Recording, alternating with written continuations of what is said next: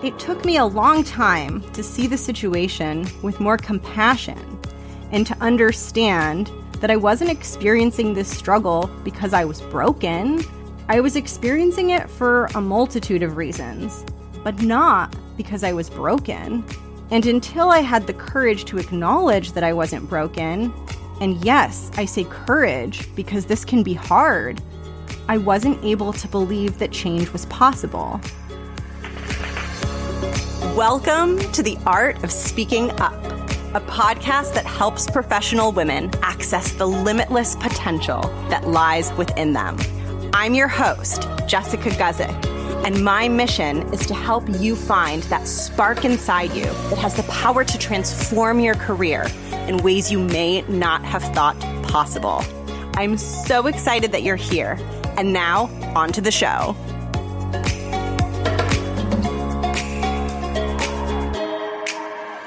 Welcome to the show. You are listening to The Art of Speaking Up, a podcast that helps professional women rise. And I'm your host, Jessica Guzik.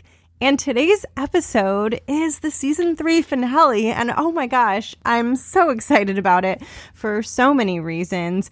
One of which being that today's episode is a brand new format. And although it might not feel that different than a solo episode because it's going to just be me talking, the creation of it was very different. The process of making this episode was very different. And today I'm going to be sharing something that I wrote with you. And it actually was inspired by this idea that I can't stop thinking about that you're going to actually see be talked about in season 4. It's coming up more and more in the interviews, and I love it. It's this idea that we have these big goals professionally. We have these big things that we want to achieve, and they're often things like feeling confident, being bold, being powerful, and they're just these massive, lofty things that we're reaching for. But what fascinates me most is that even though these things are so large and out there, and they're kind of like these big dreams that we have, the way that we get to them, the moments where those things get created within us, can be the briefest, tiniest instances in time that can contain so much richness within them. Even though it's just this brief moment, it could be 20 seconds or less or even shorter.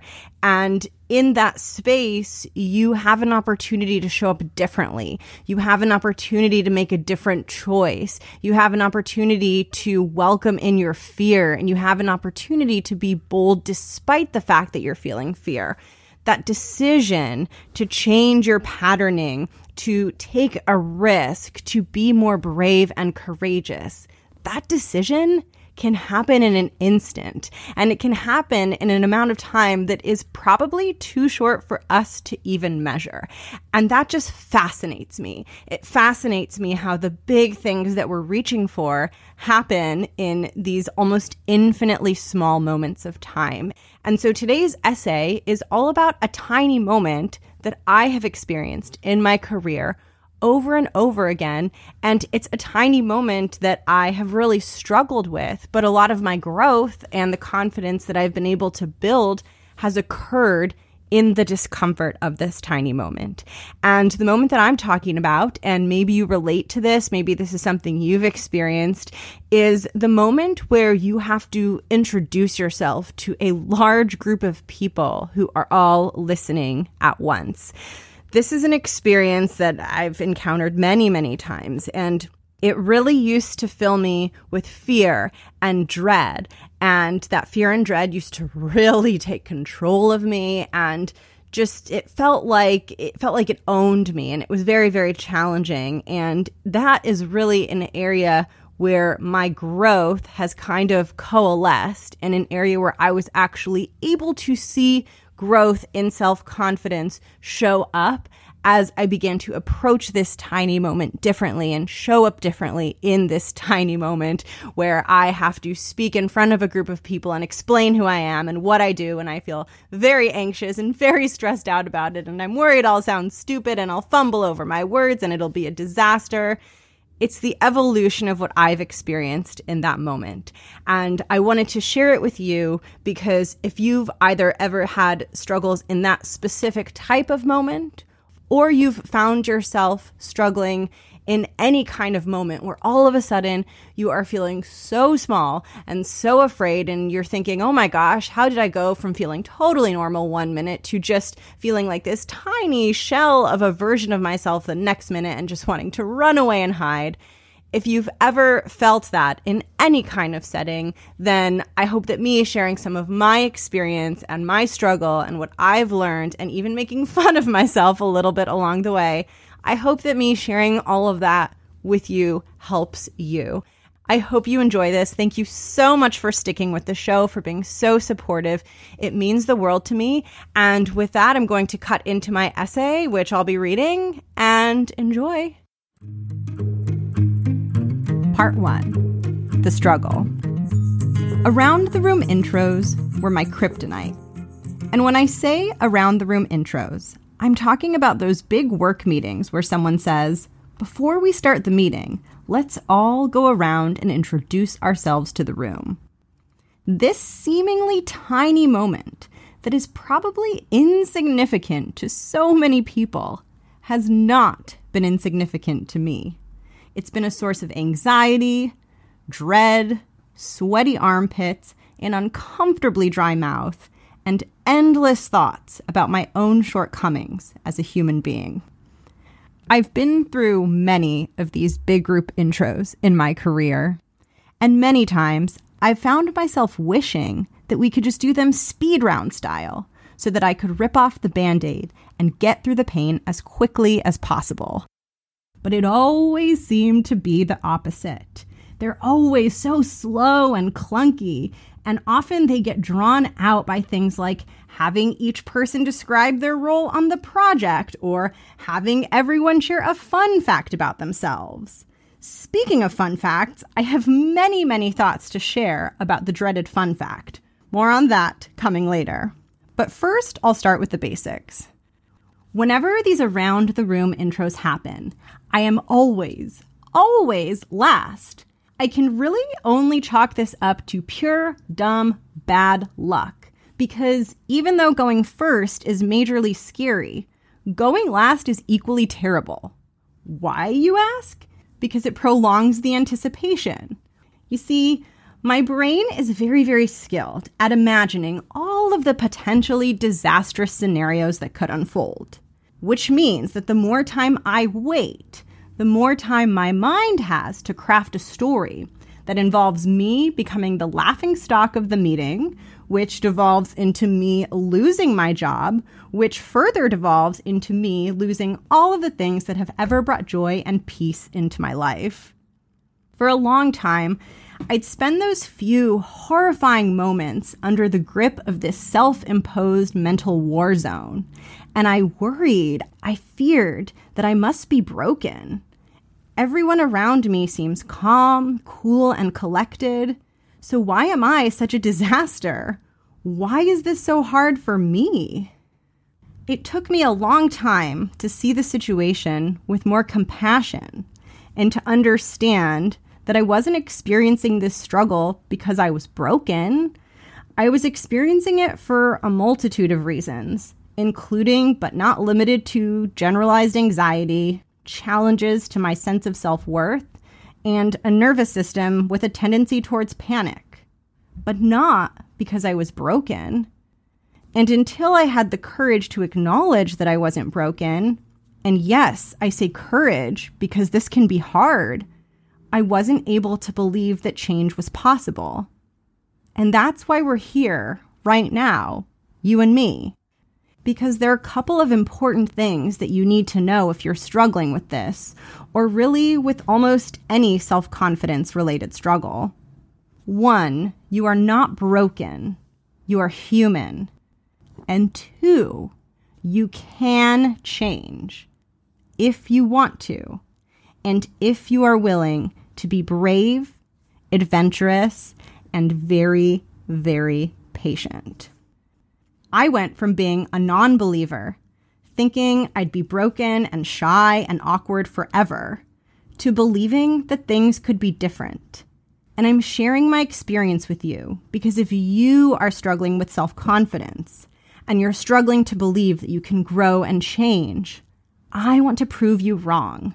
And not just prove you wrong, but help you see that your deepest strengths and leadership qualities will begin to get unburied as soon as you begin to teach yourself that you can indeed grow through this.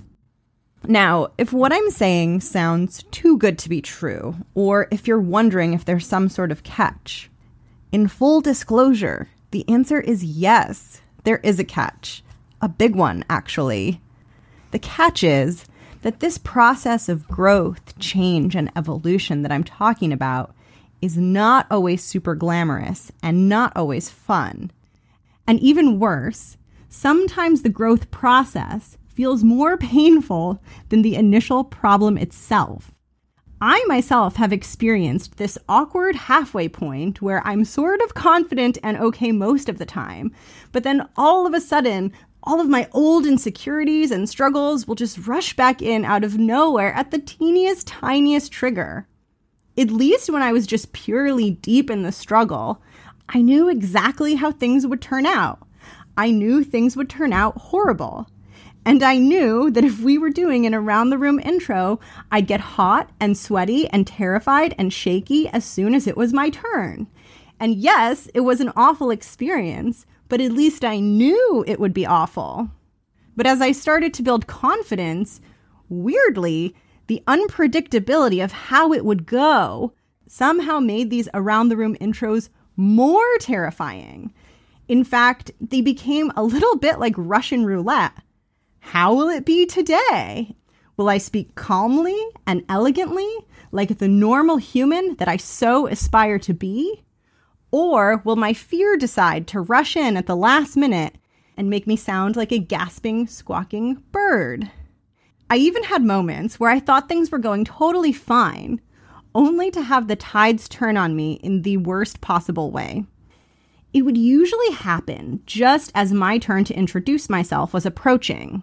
At first, I'd notice how calm I was feeling, and I'd think, score! I have finally kicked this problem in the pants. We are just one person away from my turn, and I am feeling calm and happy. And then, of course, things would go to shit. We'd hit a snag, usually because someone would take a really, really long time, or they'd make some joke that slowed everything down.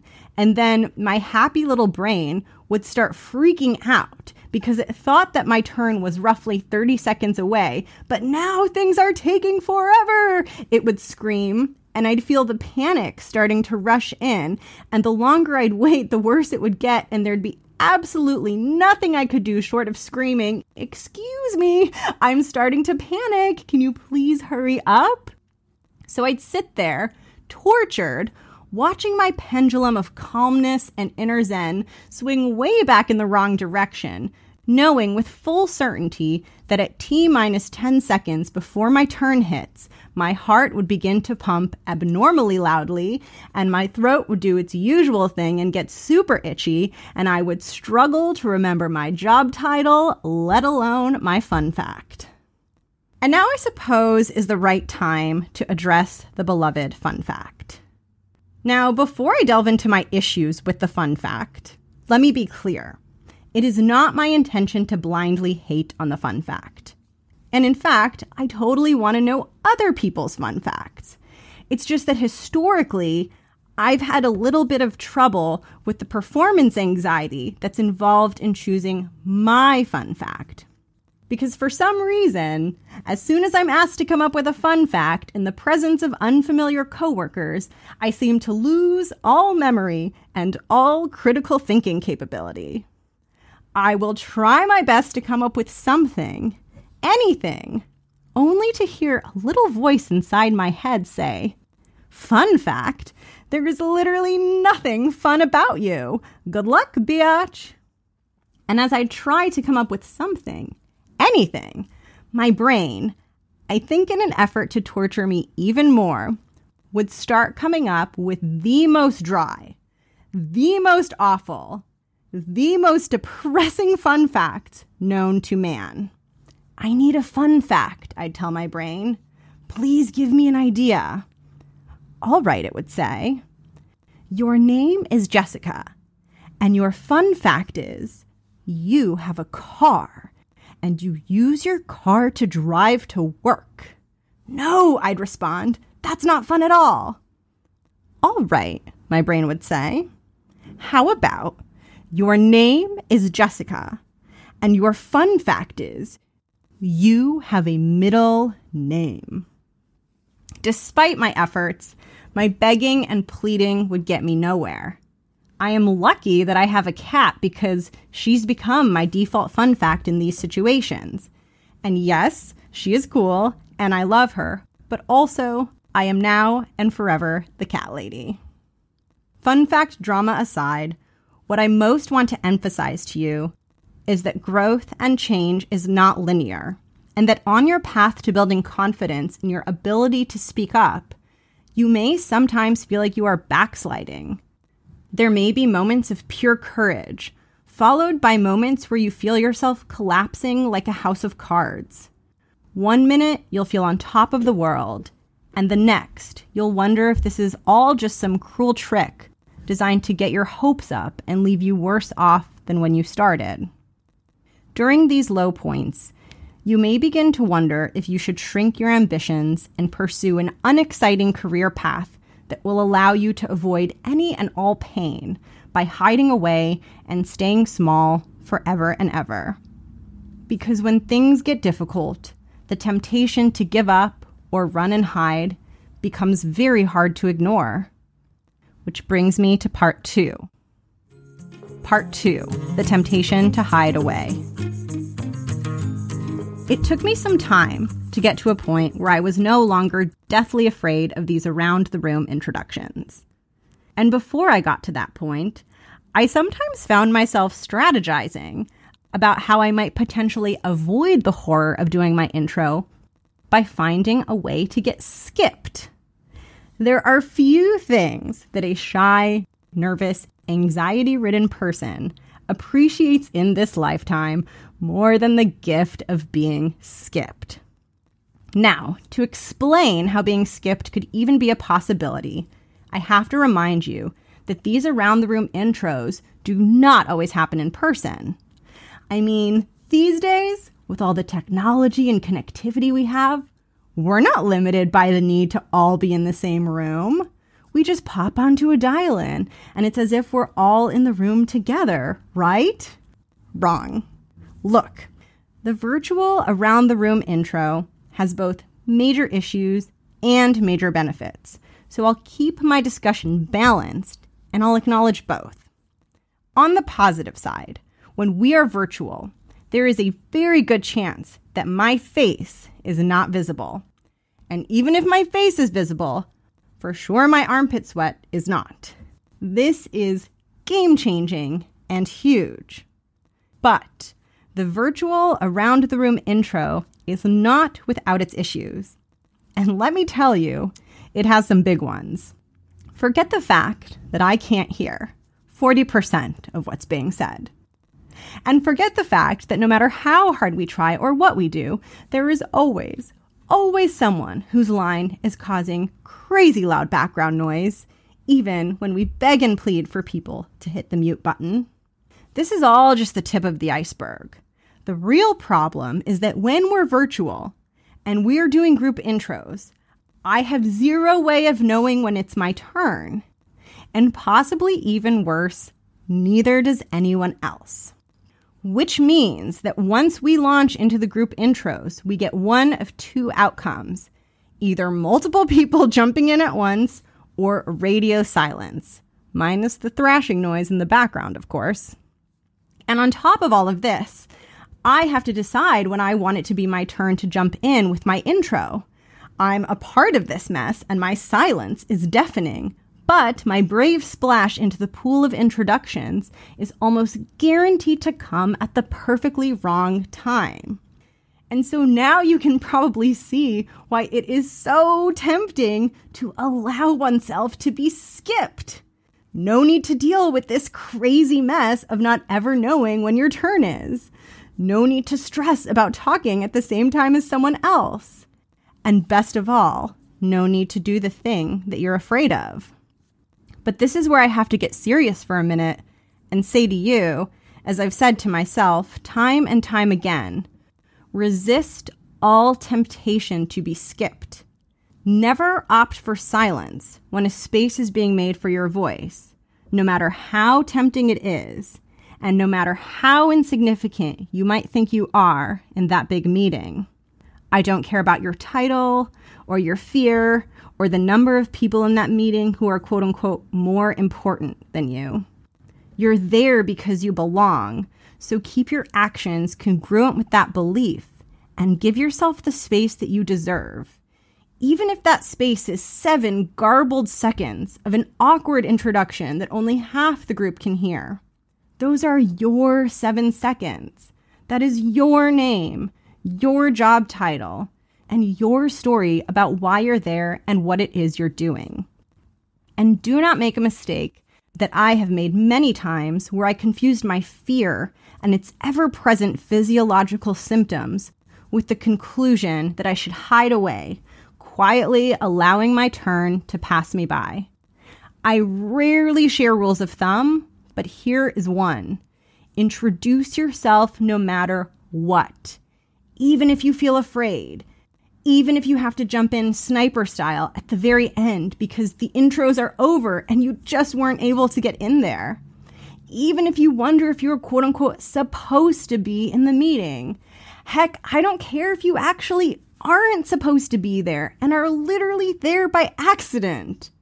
All I care about is that you get to practice having a moment of courage where you prove to yourself that you're a whole lot stronger than you thought you were.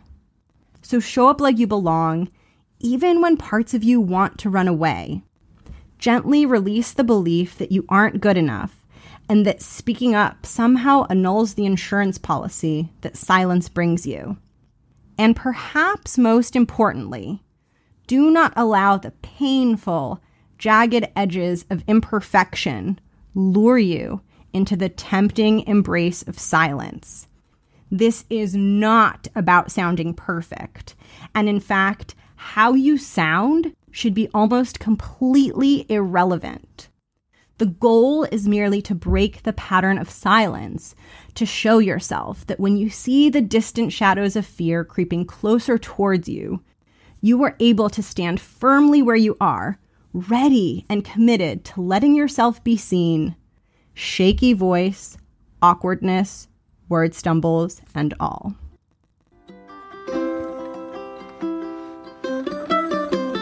Part 3. Confronting fear. I firmly believe that learning to feel confident in scary situations requires fundamentally changing our relationship with fear. And this often means breaking the pattern of avoiding it and running away from it, and instead learning to coexist with it. But of course, this can feel infinitely difficult because fear can be so sneaky. And even worse, when you're under the grip of fear and you're really in it, it can be very hard to feel like you're in control. For me, the grip of fear during these group intros was always most intense in those few brief instances just before it would be my turn. There was always this eerie, ominous moment where time seemed to slow to a halt, and everyone's eyeballs would pivot towards me, so eerily coordinated, kind of like those Siamese cats in Lady and the Tramp. And if you're anything like me, then having all of those eyeballs fixated on you at once can cause your brain to throw a total temper tantrum. And it might start shouting something like, "Are they thinking something not good about me?" To which it might answer itself, "Oh my God, it does seem like they're thinking something not good about me. It really seems that way. Holy shit, I think they're thinking something not good about me." If you have experienced this, I feel your pain. Although it can feel like you're some strange showcase at the zoo, it is much more likely that those eyeballs are turning towards you with far more optimistic thoughts and feelings. During some of my deepest moments of fear and struggle, I've talked my brain off the ledge by running through a much more realistic list of what others might be thinking or feeling about me. Here's what's on the list. Number 1, curiosity.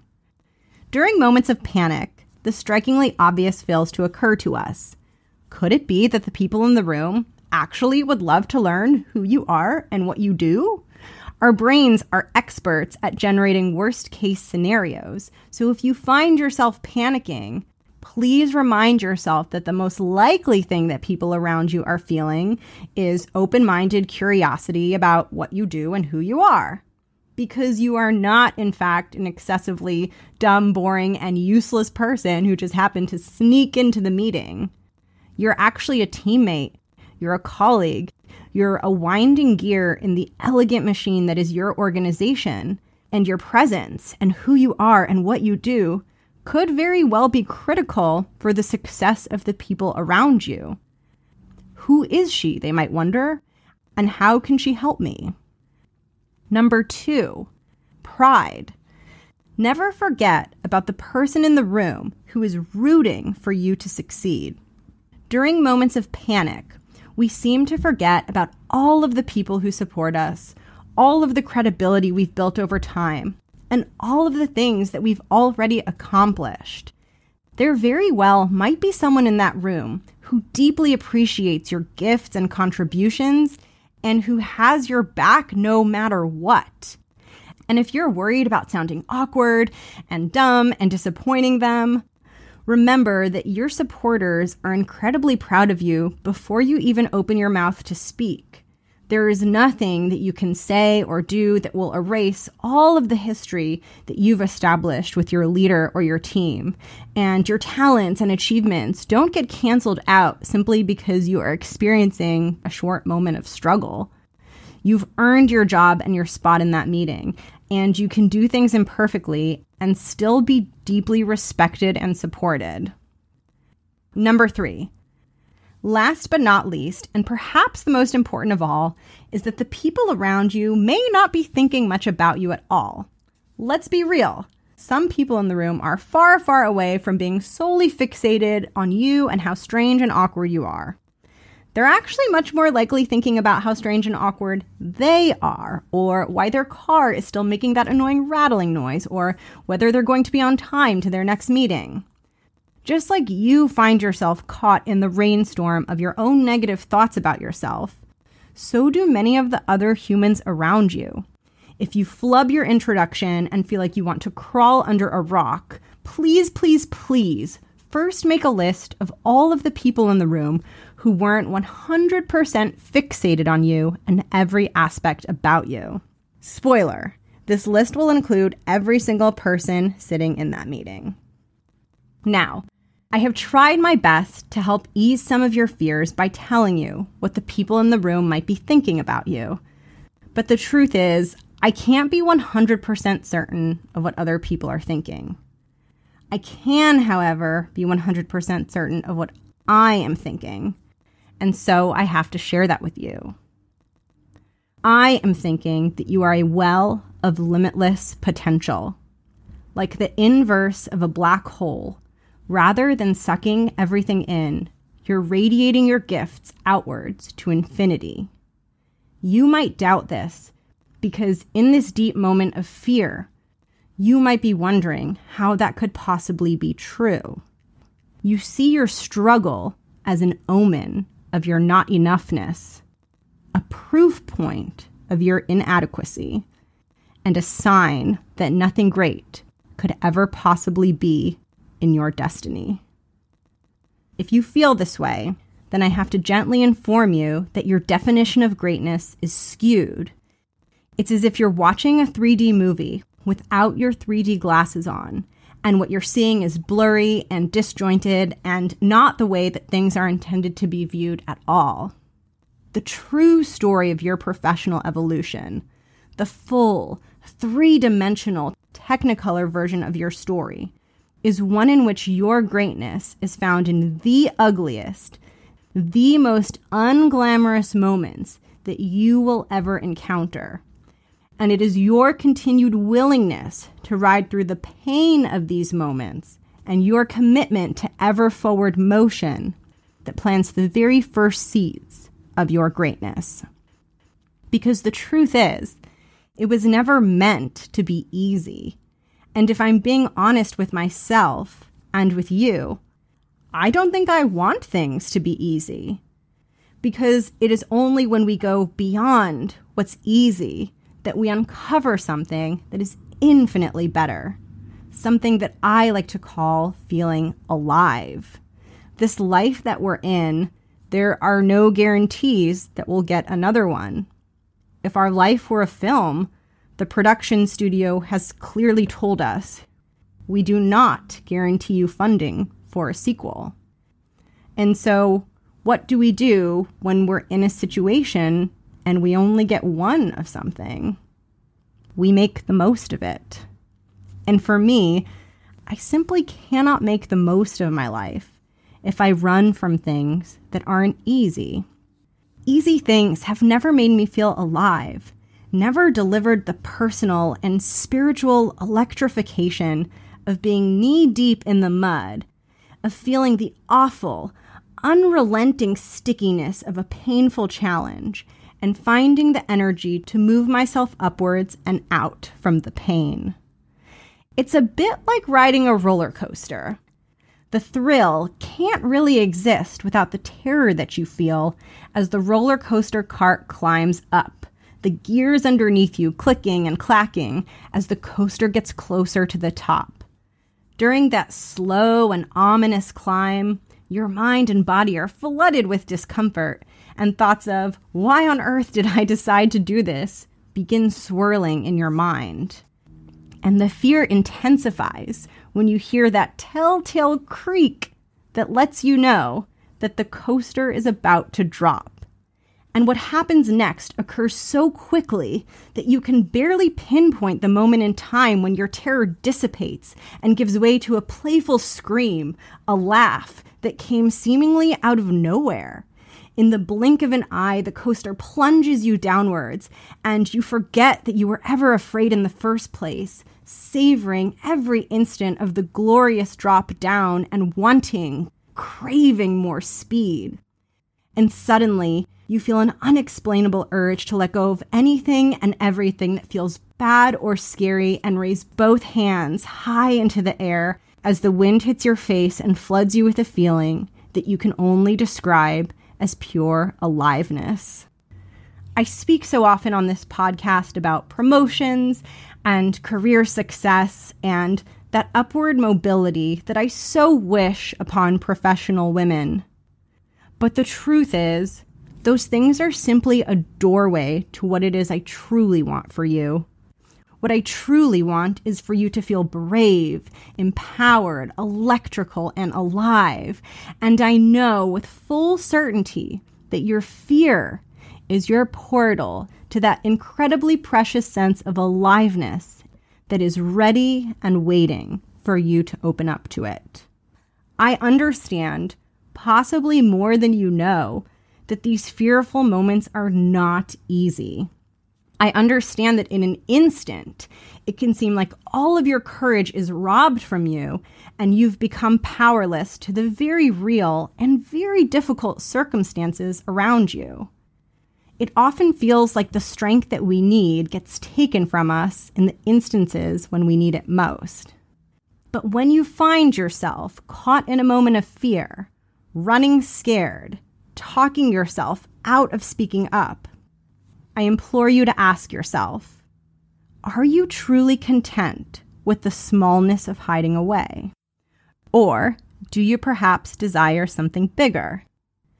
And if you desire something bigger and you commit to pursuing it, when it comes down to that critical moment and you feel the familiar sensation of fear creeping in, can you commit to not running away?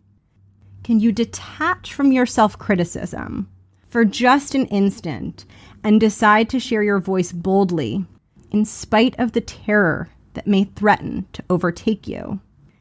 And can you hold on to the vision of what it will feel like after the fear passes through you and you get to enjoy the glory and ease of the ride downhill?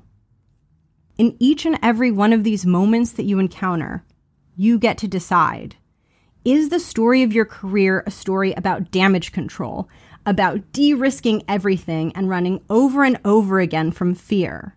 Or is it a much, much different kind of story? A story about diving headfirst into the terror, knowing with full certainty that your stomach will be in knots, but getting ready for it anyway, because even though you can choose the easy way out, you actually want to choose the crazy, wild, and sometimes even nauseating and headache-inducing ride, because you are simply ready to feel the aliveness that is waiting for you at the other end. If you choose the scarier path, you are not alone. You have at least one person who is majorly cheering for you, and that person is me. While I can't understand all of your struggles, I can assure you that I've had my share of dark professional moments. There is one in particular that I will never forget. It happened the night before I started my first ever real-world job.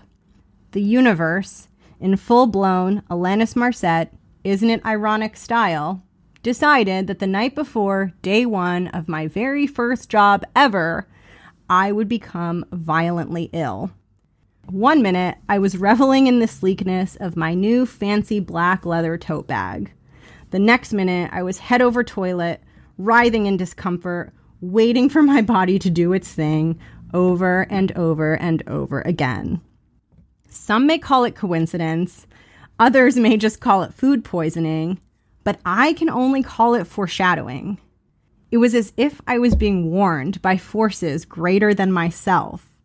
Jessica, this is your warning that your life is on the precipice of change. And I need you to know that things are about to get hard. This feeling that you are feeling, this nauseating feeling that is overtaking your body and mind, there is more of this coming. I need you to be ready. Needless to say, I did not get the memo. My tender, naive little mind could barely fathom that this new, exciting career path that I was embarking on could possibly include pain, anguish, and struggle. That wasn't what I had signed up for. I had signed up for things to be fun, perfect, easy. I had signed up to be that cool, confident woman in the power suit, not the girl who showed up at the beautiful, flawless office on day one looking like a total wreck and smelling faintly of vomit. In fact, that is downright mortifying. Mortifying. And do you know what else is mortifying? It is mortifying to be riddled with fear at the thought of doing something as simple as introducing myself to a group of people. Maybe, just maybe, my food poisoning extravaganza was not just me being bitch-slapped by the universe. Maybe I was being trained, albeit in strange and unconventional ways, for what lied ahead. Nauseous? Check. Mortified? Check. It's interesting, isn't it, how that same nauseous/mortified cocktail of discomfort showed up over and over and over again, each and every time I wrestled with the fear that was attached to those 4 simple words. My name is Jessica. What I couldn't see that night on the bathroom floor, and what I couldn't see through those early, painful moments of dread and fear, is that discomfort is part of the game. In fact, I've managed to boil it down to a highly precise mathematical equation.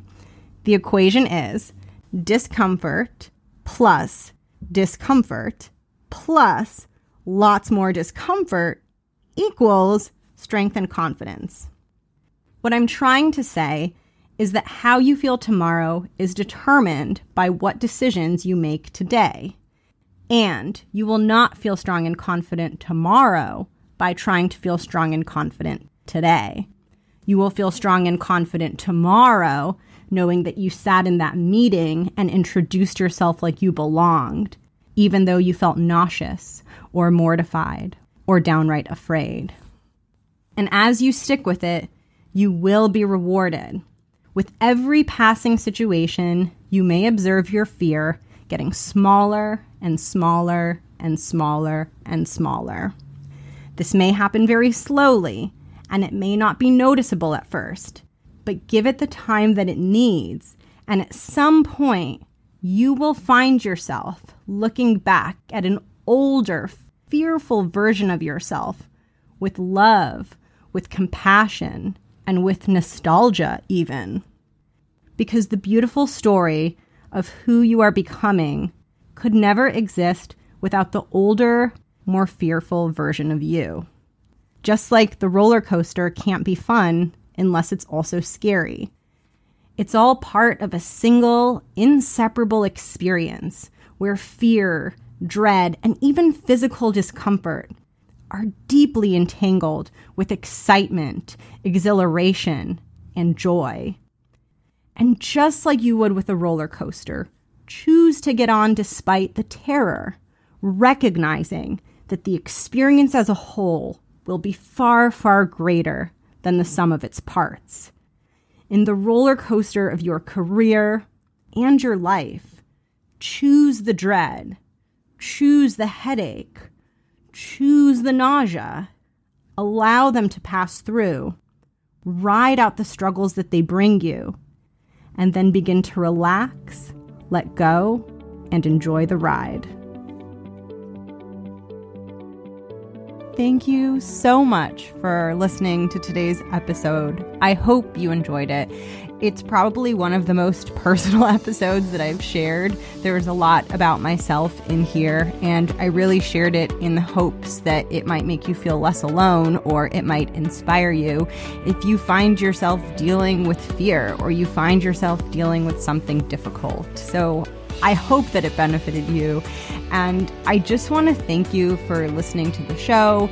I want to thank all of you who have been really supportive of me. It's been a pretty magical experience doing this show, and I feel really good and excited to close out season 3 and get ready for season 4. So we are still going. We're not stopping anytime soon. I'm not stopping, and hopefully you're not stopping either with your goals and in your life and in your career. So March will be a break month, but there is some bonus content coming, so you'll be getting some of that soon. And then season 4 will kick off in April. I can't wait. I hope you've been enjoying the show. Thank you so much for supporting it. To anyone who's reached out to me or messaged me, I deeply appreciate it so much. It means the world to me, so thank you. And I put this show out into the world with the hopes that it would have an impact. And when I get your feedback or when I see that someone has left a review for the show, it literally lights me on fire in the best possible way. Usually being lit on fire doesn't have good connotations, but I mean it this time in a good way. And so if you've benefited from the show, if it has helped you, if it has made you feel good, I would love to know. I always appreciate your ratings and your reviews in Apple Podcasts. I love them. I love them. I love them. And I also love when you reach out to me. So please, please, please don't hesitate. Don't be shy. I'd love to hear from you. I'll put all of my information, my contact information in the show notes. And I just want to thank you again for listening and remind you that it's normal to struggle. Everyone struggles, and it's not about whether or not we're struggling, and it's not about whether or not we're perfect, and it's not about, the fact that we have a struggle makes us imperfect. It's really about what we decide to do with the struggle. That is where all of the defining change and the defining characteristics get built. And the most wonderful, beautiful thing about that is that we get to choose. We get to decide. We don't always get to decide what struggles come into our lives, but we do get to decide how we respond and how we proceed. And I think that is such an important reminder for all of us to keep in mind as we try to move our careers forward in ways that feel good and in ways that feel enriching. And so if you are struggling in some way, just remember that you're definitely not alone in your struggle and that you really do have the power to move yourself up and out of it if you choose to. At least that's what I believe. It may sound naive, it may sound overly optimistic, but that is simply the orientation of my beliefs in the world. And I love to share that with you and with anyone who might benefit from it. It is so good to be talking to you. I am so excited for more to come. I'll catch you a bit in March. I'll catch you for season 4 in April. I hope you have an incredible week. And bye for now.